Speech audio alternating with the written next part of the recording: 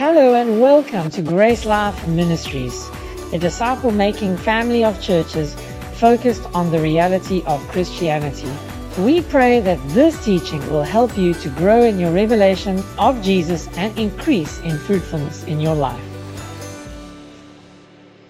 The reality of our friendship with God, because that is what Christianity is about, and that's the answer to every single one of our issues that we have this evening. Doesn't matter what your issues are, I know some of them, but what doesn't matter what your issue is, it's like relationship with God is the answer. We're not just called into going to church, saying some prayers, following God, trying hard and doing all this. We're called into fellowship with Him. We're called into communion with Him. We're called into relationship with Him. And that relationship isn't just I'm down here trying to serve someone up there. We've become one with Him. We have become His habitation. He lives inside of us. And so that sets us up for victory in this life and success in so many different areas. I mean, you can be at work and get a word from God about your work, because He speaks to us and we can hear His voice in our hearts. You know, sometimes, I mean, we know God wants us well and God wants to heal us. Sometimes we don't see that, and what we can do, one of the things I've learned from a friend of mine, Greg Moore, is that when we don't see healing work, we pray and ask God, how am I what's happening here? It's not just like a slot machine. Put something in, get something out. It's a relationship where, God, how should I receive this from you? God, what are you saying to me about this? You know, if you get all of a sudden you have to choose between jobs, or you have an opportunity that comes up, you're not on your own, and you don't have to just make decisions by yourself, because God is with you. And here's the bonus feature: He's your Father. So He wants to father you through this life. But so if we ask the question, like, why did God send Jesus? You know, it wasn't just to forgive our sins so that we could go to heaven. It wasn't just so that one day when we die we're okay and now we must just hold on and push through. Endure this life. There is an enduring in this life. Amen? There is an enduring, but even in the enduring you can be enjoying. And we should be enjoying even if there's enduring. See, the thing is, Christianity isn't just a religion. It's a new life. That's why I know if someone comes and says they've decided that they're not going to be a Christian anymore, they haven't got a clue, or it's the devil talking. I've had two people come to me like that. One of them, I've seen this guy's life change radically. Yeah, I'm talking about Jed. And he came and he said to me, Shane, I'm tired. I'm giving up on this Christian life. I can't do this anymore. And I laughed at him. I laughed at him in his face and I said, I can hear you speaking, devil. And he said, don't do that, Shane. And I was like, I'm going to do it. It's not you talking, his name. I said, it's the devil talking. It can't be you, because I've seen your life change. And then we got a demon out of it. And he was free. Sadly, he went back, and the rest of the story wasn't pleasant. But the point is that you can't turn away from being a new creation. You can't be unborn right now. You can die, but you can't be unborn. When you're reborn, you can't be unreborn.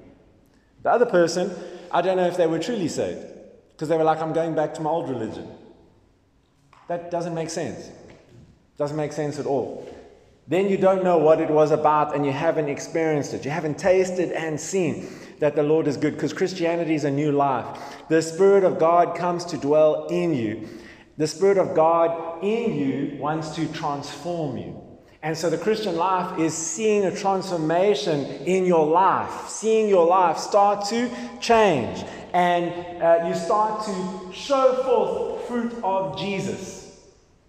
That's the Christian life, where you're no longer a selfish individual just living for yourself, but you start to become like Jesus. Now, how many of you know someone who's been a Christian longer than 10 years that isn't like Jesus? All of us. Okay? So, just because someone's been a Christian for a long period of time doesn't mean they automatically become like Jesus. Because there's a key ingredient involved which a lot of Christians don't get engaged in. And that is renewing your mind. Starting to change your thinking so that you start to think like God, because you can't have fruit like God unless you think like God. Okay? But here's the thing. A lot of Christians are also trying to change. Trying to change. If you're trying to change, I want to encourage you to stop.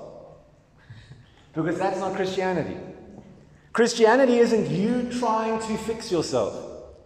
It's you surrendering to Jesus and allowing Him to make you whole. Now you are whole, but in your soul, in your thinking, in your emotions, in your life, in your body, we just need to surrender and allow Him to transform us. So we're not just trying to get by. We shouldn't be trying to just survive. We shouldn't just be trying to be nice people until our end. We should be living in victory, and in order for living in victory, we have to start having a different way of thinking. But the key is here, Matthew 16, your first verse there, 24 to 26. Then Jesus said unto His disciples, if any man will come after me, let him deny himself, take up his cross, and follow me. For whoever will save his life shall lose it, and whoever shall lose his life for my sake shall find it. For what is a man profited if he shall gain the whole world and lose his own soul? Or what shall a man give in exchange for his soul? What this is showing is that there's a difference between Christianity and just normal life. What the world has to offer, we can enjoy some of it, but we should never be pursuing it. Because we seek first the kingdom of God. And there will be things we can enjoy along the way, but what the world is seeking is not what we should be seeking. A lot of people have very self-centered lives where their whole life revolves around them. And what should I get out of life? For the Christian, this verse is very challenging for us. Because what it's saying is that if we really want to be followers of Christ, disciples, we need to actually say, not my way, but Yahweh. Your way, Lord. Okay, we want to follow Him and we want His will in our lives. So then it's a case of, the word says this, I'm going to say yes, Lord. I don't like that, but yes, Lord. God gives you a clear word of what you should do, and you're like, well, I don't actually have an option. See, a true Christian is someone who's died to having options. A true Christian is someone who isn't saying, what are my options? But saying, yes, Lord, whatever you want. And we think that it's not easy. We think that it's not nice because what if God sends me to India? We think of the most extreme things, and we think God's going to tell me to do something extremely random that I don't like. And you know why we think that? Because we don't believe in the goodness of God. We don't think He's good. We think we think that He's going to give us something tough to endure. Because that's what religion has taught us. We don't see Him as a good, loving Father. We see Him as someone who's trying to get us to be perfect. That's not His agenda with you. His agenda with you is He wants you to experience His love, know His love, and be fruitful from the foundation of His love. And if you are so entrenched in His love and overwhelmed by His love, you know what? You might say, Lord, I want to go to India. Lord, do you want me to go? And then He's like, no, I don't want you there. I want you somewhere else. Your worst nightmare might become your biggest dream because your heart has changed. So, the call to Christianity is a call to deny yourself, not indulge in yourself. It's not having self-interest in everything we do, but seeking first the kingdom of God. Because here's the thing, like 1 Peter 2:9 says, we're called out of the kingdom of we're out of the kingdom of darkness into His glorious light. So now we're children of light. Okay, we're not in the darkness anymore. So now we need to transform our thinking, change our thinking, change and allow our thinking to change our actions, so that we can start to reflect Him. So that when we encounter people in life, they're not shocked when they find out that you're a Christian. But they realize, I knew there was something different about you. We all know someone that we were shocked when we found out they were a Christian. You know, and that should never be the testimony. It should be more like, wow, I knew there was something different about you. So we got to start thinking kingdom and not thinking ourselves or thinking like the world thinks, because we're called to something much bigger, much more different. And yes, you're still going to have a job in the secular market probably, working for an unsaved boss and hanging out with unbelievers. That's awesome, because that's where you should be, so that you can let your light shine. I've had many people, I can't think of anyone in this room telling me this before, but I know many people over the last 12 years of Grace Life who've come to me and said, I'm trusting God for a job in a Christian company. My first thought is, how can a company be Christian? Because Jesus didn't die for companies, he died for people. You know, does your company go to heaven? I don't know about that. So that's my first question with them, because it's confusing for me. The second question I would have is, why do you want to stay in the salt shaker? Because we're called to be salt and light, and salt's no good in the salt shaker. Put it on your food. We want to add flavor to the world. You know, what good is your torch if you bring your torch and you're shining it in this room? Or you're going, you're hiking up Table Mountain at 12 o'clock in the middle of the day with your torch. And it's like, this little light of mine. It's like, it's useless. Light shines best in darkness. Thank God for bold Christians that go into dark places to be able to reach the unreached. Okay? And not all of us are maybe strong enough for that yet, but then we keep sitting in the Word and we keep receiving and we keep growing so that we get to the place where we're not intimidated by whatever's going on in the darkness, because we can go in and shine. Amen? I mean, let me not go down that road. 1 John 1 verse 1 to 4. I won't come back if I go there. That which was from the beginning, which we have heard, which we have seen with our eyes, which we have looked upon, and our hands have handled concerning the word of life. The life was manifested, and we have seen and bear witness and declare to you that eternal life, which was with the Father and was manifested, made apparent to us. That which we have seen and heard, we declare to you, that you may also have fellowship with us. And truly our fellowship is with the Father and with His Son, Jesus Christ. And these things we write to you, that your joy may be full. First thing I want to say to you is that your joy will be full when you're in fellowship with the Father. When you're in fellowship with His Son through the Holy Spirit. True joy and satisfaction in life comes through fellowship, not through stuff. I've ministered in very poor communities. I've ministered in very wealthy communities. And one thing that they have in common is true joy comes from Jesus, not from what they have.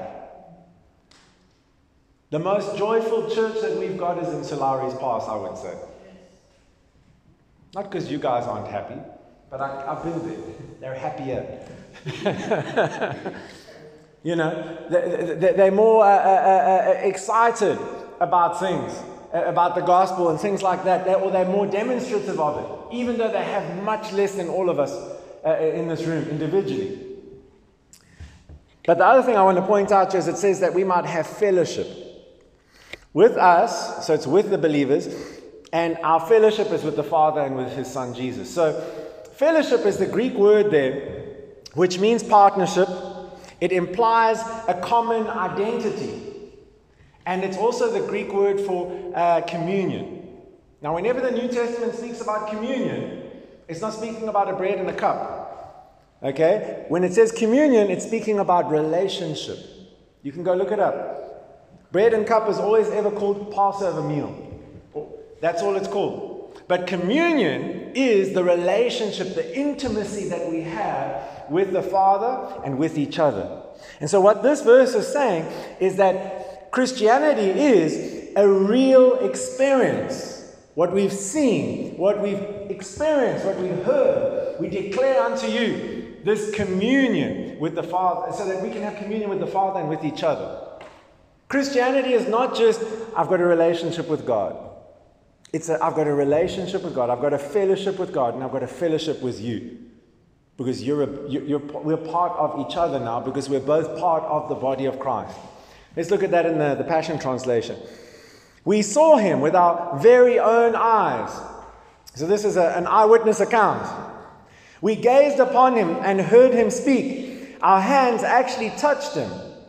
The one who was from the beginning, the living expression of God. This life giver was made visible, and we have seen him.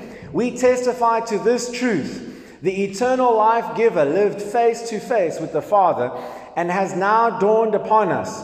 So we proclaim to you what we have seen and heard about this life giver, so that we may share and enjoy this life together. For truly our fellowship is with the Father and with his Son Jesus, the Anointed One. We are writing these things to you because we want to release to you our fullness of joy. So I want you to think about that word fellowship is implying a common identity. So we have a common identity with the Father and with his Son. Okay, 1 Corinthians 1 verse 9 says, God is faithful, by whom you were called unto the fellowship of his Son, Jesus Christ our Lord. Fellowship of his Son means identification with his Son. Okay? Stick with me. The word the Father in the 1 John implies the sonship of the believer. It implies family. So we're in a family. Okay, the word father is translated from the Greek word Abba, which implies source. I never knew that until I studied this out now. I always used to say it's just like an intimate daddy or whatever, but now it's source. God is our source, and for that purpose, he is called Father, because he is our source. He is the giver to us of everything. Okay? Thus, our fellowship is called fellowship because we identified with him in family, in intimacy, in this relationship. The believer's relationship is that we have fellowship with the Father. Our fellowship relationship, it's the same thing. Okay? Our fellowship is that we're part of a new family. We've got a Father. And the fatherhood of God is revealed in Christ. Okay, so if we want to look at the Father and our relationship with him, we have to look at Jesus. In the New Testament, books of the Bible, we can see that God is referenced to God less and Father more. Think about it. From Matthew to Revelation. God is less spoken of as God and more spoken of as Father. Why? Because there's a revelation that is birthed through Jesus for us to enjoy. And that is that we've got a loving Heavenly Father who wants to look after us, who wants good for us. John 1 verse 18. No man has seen God at any time. The only begotten Son, which is in the bosom of the Father, he has declared him. Now my note is in there as well with the verse, but it says the phrase no man implies no one, nobody. That is, until Jesus, nobody at any time had seen God. Nobody at any time had seen God. Okay? At any time implies up to this point. So this refers to the fact that until the incarnation, God in the flesh, Jesus Christ, there was no physical representation or appearance of God. Okay? People had encounters, but not like Jesus at all, ever. Okay? The phrase hath declared is used, it implies to teach or to explain. So, and then the word bosom implies something close or part of us. We can't separate it. So, the fact that the Son, which is in the bosom of the Father, and if we're in the Son, it's talking about our oneness with Christ, our oneness with the Father, that we've got this relationship with him. You're not visiting God ever, because you're always with him. That's good news for us. So it's like when you're at work, you're with God. When you're here, you're with God. When you're at home, you're with God. When you're at the shop, whichever shop you're going to, whether it's the liquor store or whether it's a supermarket, God's with you. Amen? It's true. So, John 1:17. The law was given by Moses, but grace and truth came by Jesus Christ.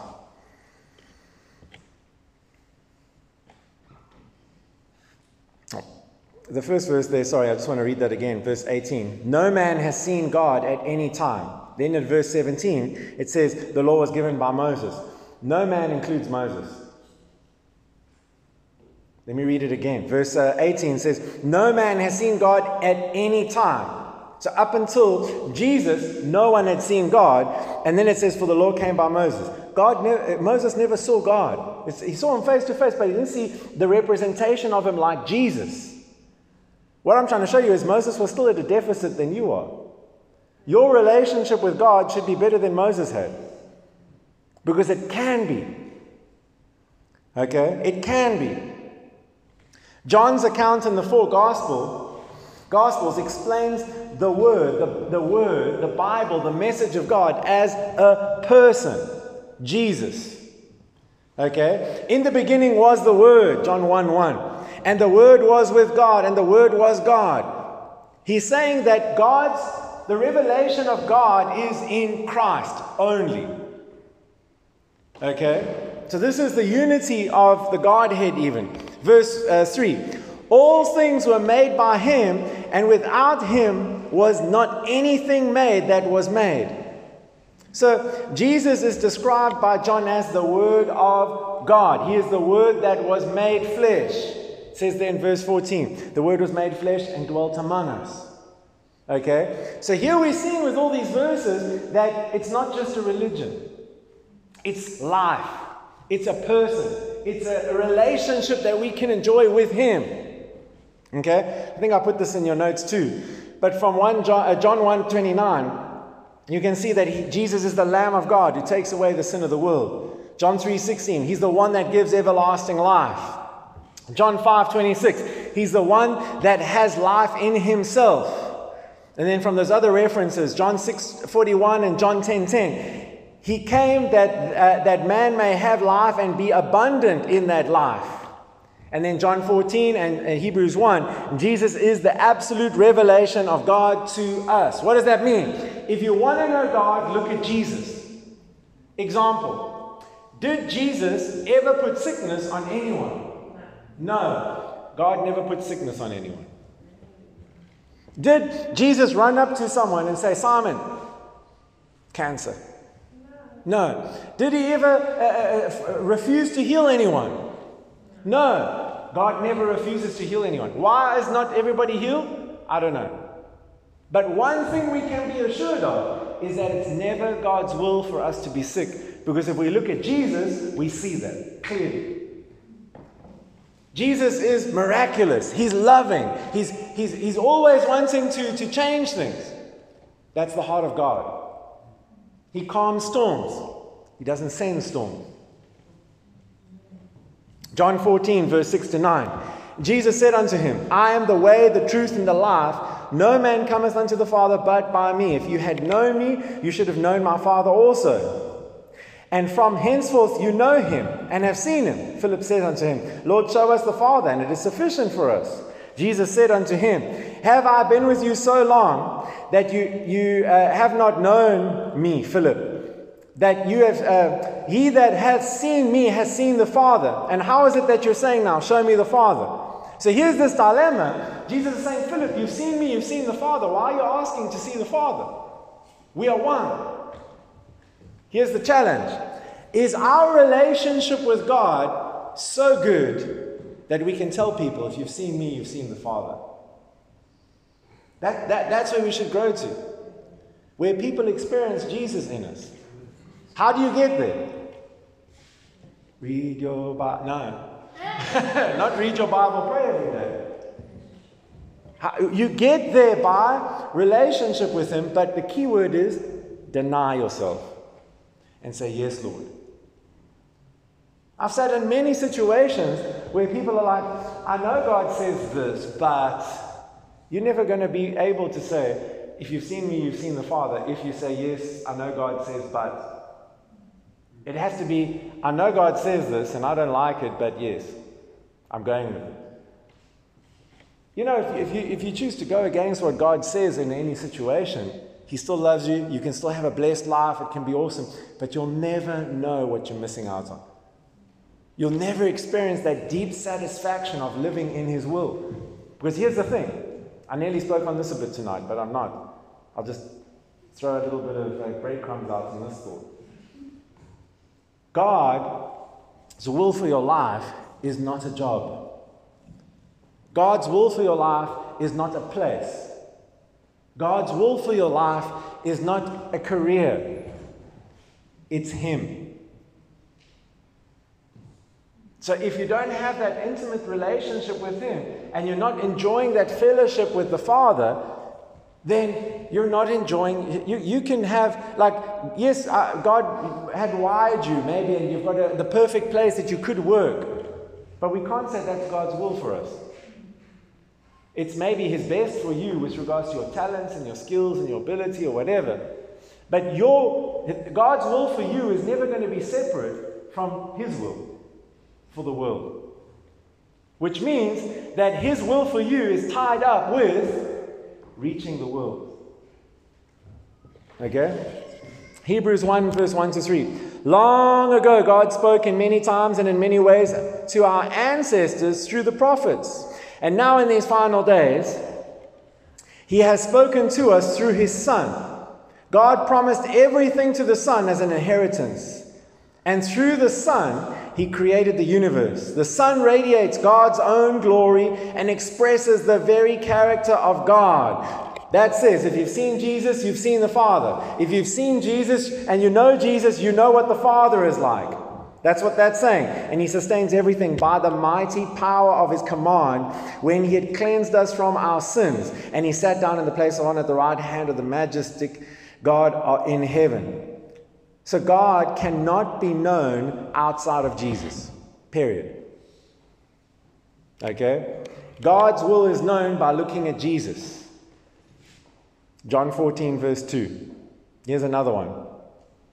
In my Father's house are many mansions. If it were not so, I would have told you, I go to prepare a place for you. I want to ruin this verse for you quickly so that you can see how close you are to God.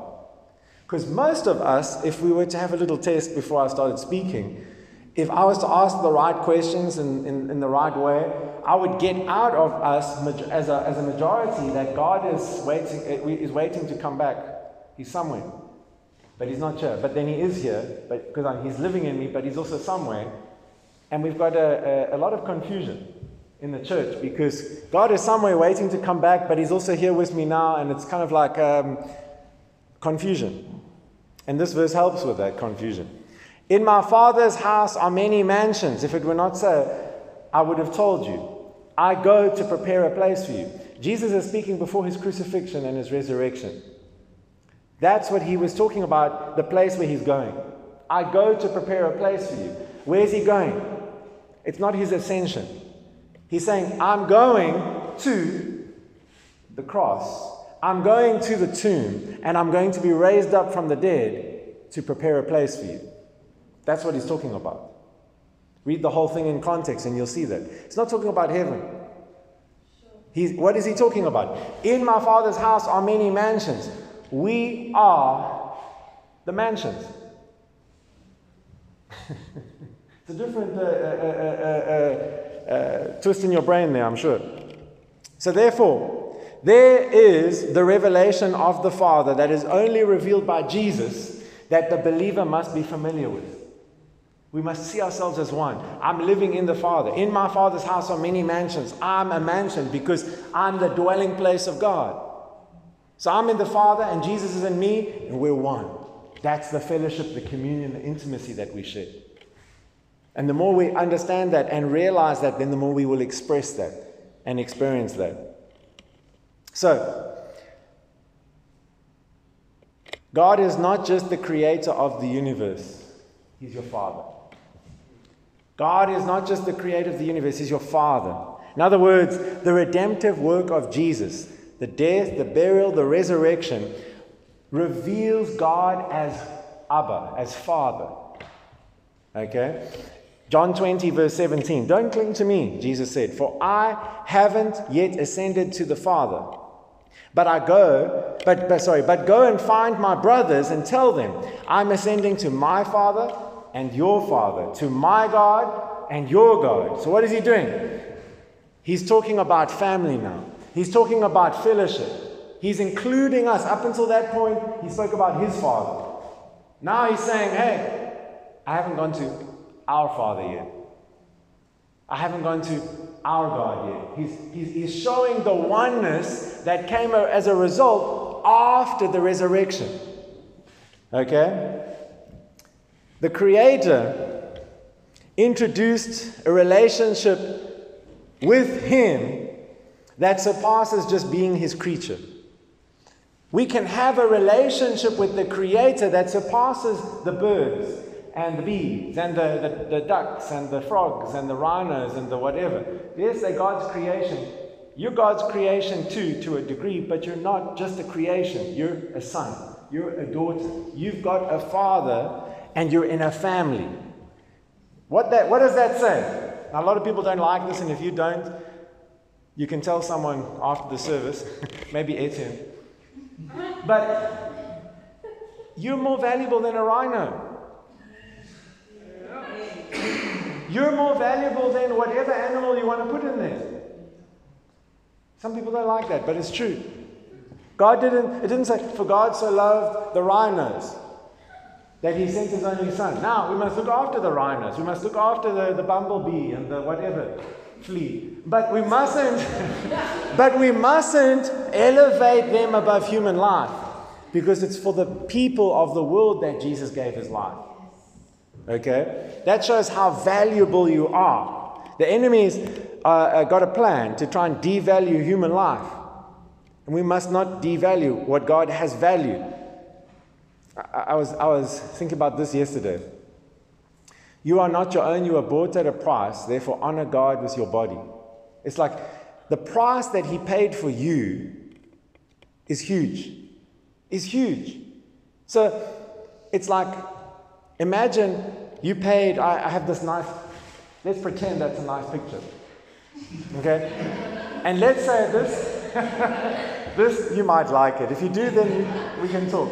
But let's say that picture, it's valued now, let's say 10,000 Rand. Okay, so now you come, Etienne comes and he's like, I want to buy that, here's the 10,000 Rand. And so I say, okay, great, I'll deliver it to your house.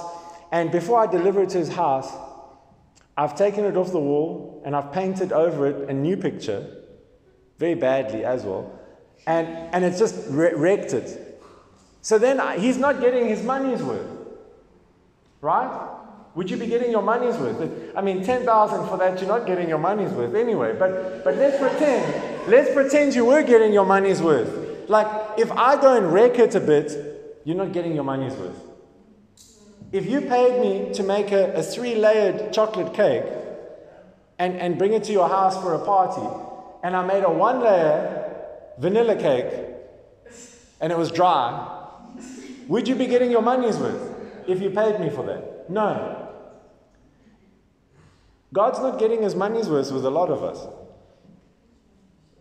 because we're not honoring God with our lives, because He's paid a high price for our lives. That's what surrender is about. That's what denying ourselves is about. It's our gift to Him. Here, God, you can have me. Romans 8:14-16. For as many as are led by the Spirit of God, they are the sons of God. For ye have not received the spirit of bondage again to fear, but you have received the spirit of adoption, whereby we cry, Abba, Father. The Spirit itself beareth witness with our spirits, we are the children of God. So the word fear implies timidity. And this is awesome. It's saying that we should have no fear because of the relationship we have with God. He's our Father. Everything in this world that we could be scared of. Think about the things you could be scared of. Okay? Not too much. But think about the things that you could be scared of, then stop quickly and think about how scared they must be of God. And God lives inside of you, so those things must be scared of you. Unless you show them that you're scared. The best thing that you can do is develop a poker face when it comes to fear. And not express your fear when there's things that are going wrong. Why? Because the enemy can see you. And you'll find it easier to overcome if you're not allowing the fear just to grab hold of you and overwhelm you. The word adoption there implies that we're placed in a position as a son. And so we've got a relationship with God. We've got a father. We're in a household of God. We've got a family. Okay? This is what our relationship with Him is about. Galatians 6:10. King James. As we have therefore opportunity, let us do good unto all men, especially to them who are of the household of faith. What's that talking about? It's like before you go and help someone out there, help your brothers and your sisters in Christ. That's quite strong. Because it's the same thing with your family. Look after your family first before you look after yourself before you can look after anyone else. The church is the same. We look after our own. Okay? The Passion puts it like this: take advantage of every opportunity to be a blessing to others. This is showing us that we should always be a blessing. Okay? But first, it says, especially to our brothers and sisters in the family of faith, family first. Because Christianity is not just about you and Jesus and helping whoever out there. It's about reaching the people out there and helping the family in here. So yes, we want to help people out there. But, if there's a tsunami or something like that and a flood or whatever, what's the best way that we can help people? Look after the church that's there so that they can, and work with them to reach the people that are there. Because the gospel is eternal, but food perishes. And we want to use food to help people to reach them, but the church is not called to do that. Ever. The church is called to preach the gospel, make disciples, change the world like that. Okay?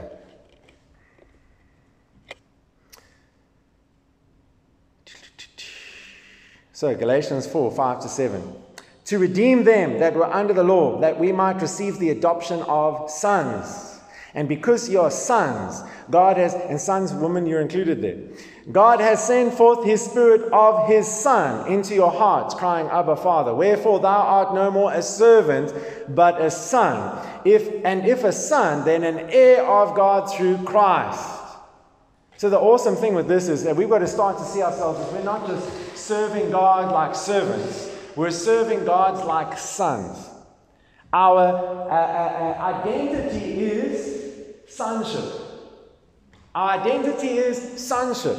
But our calling is serving. I'm called, that's my vocation. This is what I'm doing, is I'm serving God. But not because that's what I have to do. I was born again into a family. Now I'm part of the family business. Okay? The believer is a partaker of the nature of the Father. Hebrews chapter 2 verse 11 says, Jesus, the Holy One, makes us holy. That's basically saying you're a partaker in His holiness. And as sons and daughters, we now belong to this same Father, so He is not ashamed or embarrassed to introduce us as His brothers and sisters. Isn't that cool? Jesus isn't embarrassed of you. Jesus isn't embarrassed of you. Even if the person sitting next to you is embarrassed of you. Jesus isn't embarrassed of you. Why? Because you're part of Him. Okay? Fellowship is partaking in the same. It's partaking with the Father, enjoying with Him. 1 John 4:17. Herein is our love made perfect, that we may have boldness in the day of judgment, because as He is, so are we in this world. You're partaking in His nature because as He is right now, so are you right now. A lot of Christians think I've got a long way to go to get to be like Jesus. No, right now you're like Jesus. You might not be thinking like it, but that's why you're not living like it, because you're not thinking like it. The more you come to think like Jesus, the more you'll start to live like Jesus. Okay? 1 Corinthians 6:17, he that is joined unto the Lord is one spirit with him. So what I want you to see there is that in Christ Jesus we have fellowship with the Father. He is our Father. We are his sons and daughters. And by the new birth we are in him. And we have his life, his spirit now living in us. Now because of this relationship, wherever you go, you've got access to the Father. Your last verse I want to quote is Hebrews 4:19. It says we can have boldness to approach the throne of grace. Let's read that quickly. It's not in your notes, but just look it up with me quick, because this is important. Most of us are trained in a separation mentality. Hebrews 7. I said, what was it? 4, thank you. Most of us are trained and equipped in a separation mentality. Verse 16. It says, therefore let us come boldly to the throne of grace, that we may obtain mercy and find grace to help in the time of need. I've misused this verse like many of you probably do. Still. In that we think, wow, because of Jesus, I've got boldness to come to God at any point. You know what's wrong with that? You can't come to God because you're one with him. How do I come to Etienne? You know, I'm right there. How do I come to Etienne? You know, I've married my wife. I'm one with Marna. How do I become one with her? I'm married to her. I'm one with her. How do I become white? I'm white. You can't become what you are. You can't go where you are. You are where you are. Etienne sits. Etienne sits. And Etienne's sitting, trying to sit. Because I'm telling him to sit. You know? Sumi, stand up. Sumi, stand up. Sumi, stand up. The point is that she was sitting so she could stand up. You know, you can go where you're not, but you can't go where you are because you are. So now you've got the presence of God in you, and you're living with the presence of God in you 24/7. You can't enter his throne room boldly. I love that throne room song. We nearly sang it tonight. And every time we sing that one section, I always cringe a little and I get over it and I'm like, no one will know. But there's one part of it where I'm just like, it's not correct. But it's okay, I'll let it slide because I like the song. The point is we can't enter into the presence of God. We can't enter into the throne room because we're in. The Christian mindset is, I'm in.